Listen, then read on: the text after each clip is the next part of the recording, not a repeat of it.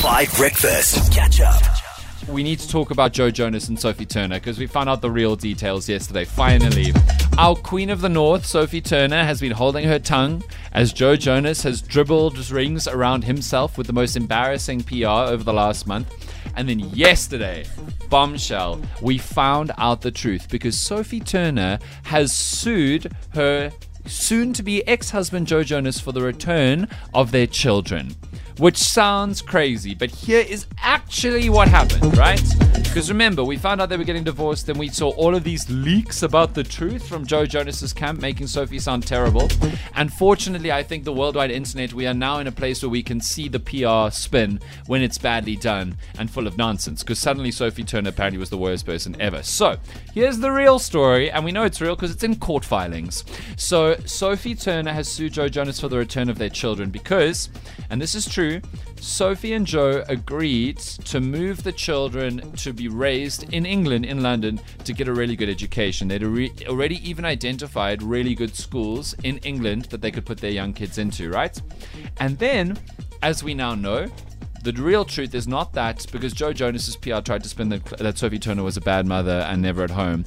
But we now have found the tapes from an interview a year or two ago. I think Madly mentioned this. Sorry, Margarita, because that's what we call her on a Friday, because Margarita is her full name. So Margarita mentioned that 2 years ago they did an interview as a couple where they were asked who's the homebody, and they both said it's Sophie. So like that was nonsense PR spin from Joe Jonas, but fortunately we have the tapes. So it turns out this is actually what happened. Joe Jonas got more and more angry with Sophie Turner for not coming out with him to events and that. But Sophie Turner probably had a bit of postnatal depression, but at the very least was exhausted after the birth of her first and then second child and was staying at home looking after them. But Joe's PR team spun it the other way to try and make it look different. We now know the truth. But then Joe Jonas earlier this year said, I will take our young kids on the tour with me that I'm doing in America because you, Sophie, are shooting a film in England and I am going to be touring, which doesn't mean I have more time to look after the kids. It just means I have time during the day to look after the kids. And because his parents and his family is also on tour. So they're people. So he said, well, you know, I have family members that can look after the children when I'm busy with tour things and you are filming, so exactly. It just makes more sense at that point. But then he span it like, oh, I'm the good dad. And remember, he finally posted that restaurant picture of him and the kids as though Sophie was a bad person, right? Sophie's just shooting. She's just doing her job just like him, but he's the trash monkey over here. So after that, Joe took the kids to America and then filed for divorce against Sophie, but didn't tell her. Sophie found out via the media, just like you and me, just like she was another person on Instagram, which is just like, what a terrible human being. Like, really, what a terrible human being. And if anything, I now need no more information. After the PR nonsense and the truth coming out, and Sophie really acting right the whole time, I don't need any more information. There is no redeeming argument here for Joe. He's an awful person. I now believe all of the things that Taylor Swift sang about him in that album. It's just terrible. And I know Madly was particularly devastated because she's loved the Joe Bros forever and their relationship. It must be really disappointing.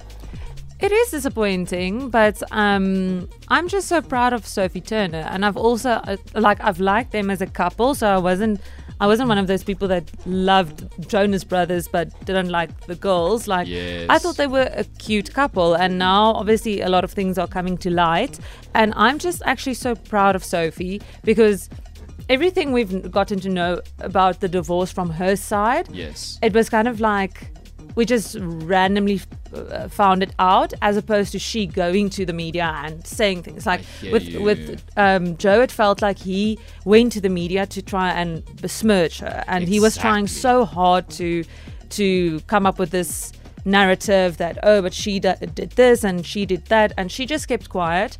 She didn't post on her social media that she and Taylor Swift were hanging out. Didn't try to drag anyone. Yeah, I mean, the media saw them and they posted about it, but she kept quiet from her side. The same with this court filing, like she didn't go on social media and said, well, I'm going to sue him, blah, blah, blah. Yeah. She just quietly did what she felt is best. Sure.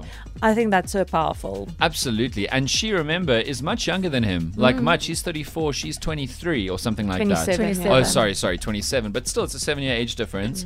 I just shout out to her, and I really, really hope that she raises those children because they deserve better than their dad. Holly, you didn't even know who these two people were before yesterday. How do you feel? Yeah, the story. I mean, you've been sharing all the links on our WhatsApp group, and I have just been shocked by how everything has unfolded. But I'm of the opinion that no one is entirely innocent in any situation. Right. So I really want to know, in terms of Sophie, like, what her role is in all of this. Sure. Because it's now sounding so much like Joe is the bad person. And of course he is. But I really don't think that it's like a 90-10 kind of split. Surely 7-1. Yeah.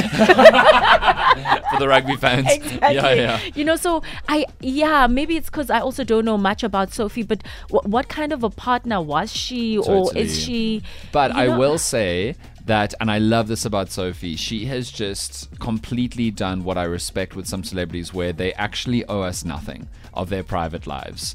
Joe has tried to take the PR game to destroy her reputation, and she's just gone, I know the truth, I'm going to get on with me, and the public, you actually have no rights to my life. Joe made all of those decisions, and I'm going to continue to have full rights over my life. And this is something I often find with British celebrities and actors. They've been raised in a different culture, and they all speak about this quite openly, where in Britain, you are not submitted to the same expectation of exposing your intimate details to the world.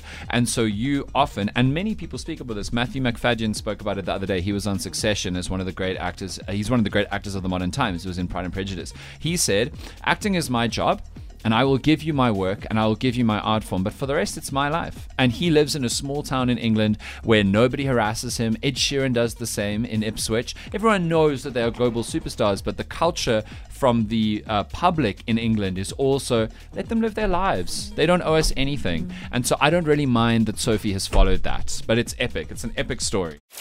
Catch up on some of the best moments from 5 Breakfast by going to 5FM's catch-up page on the 5FM app or 5FM.co.za.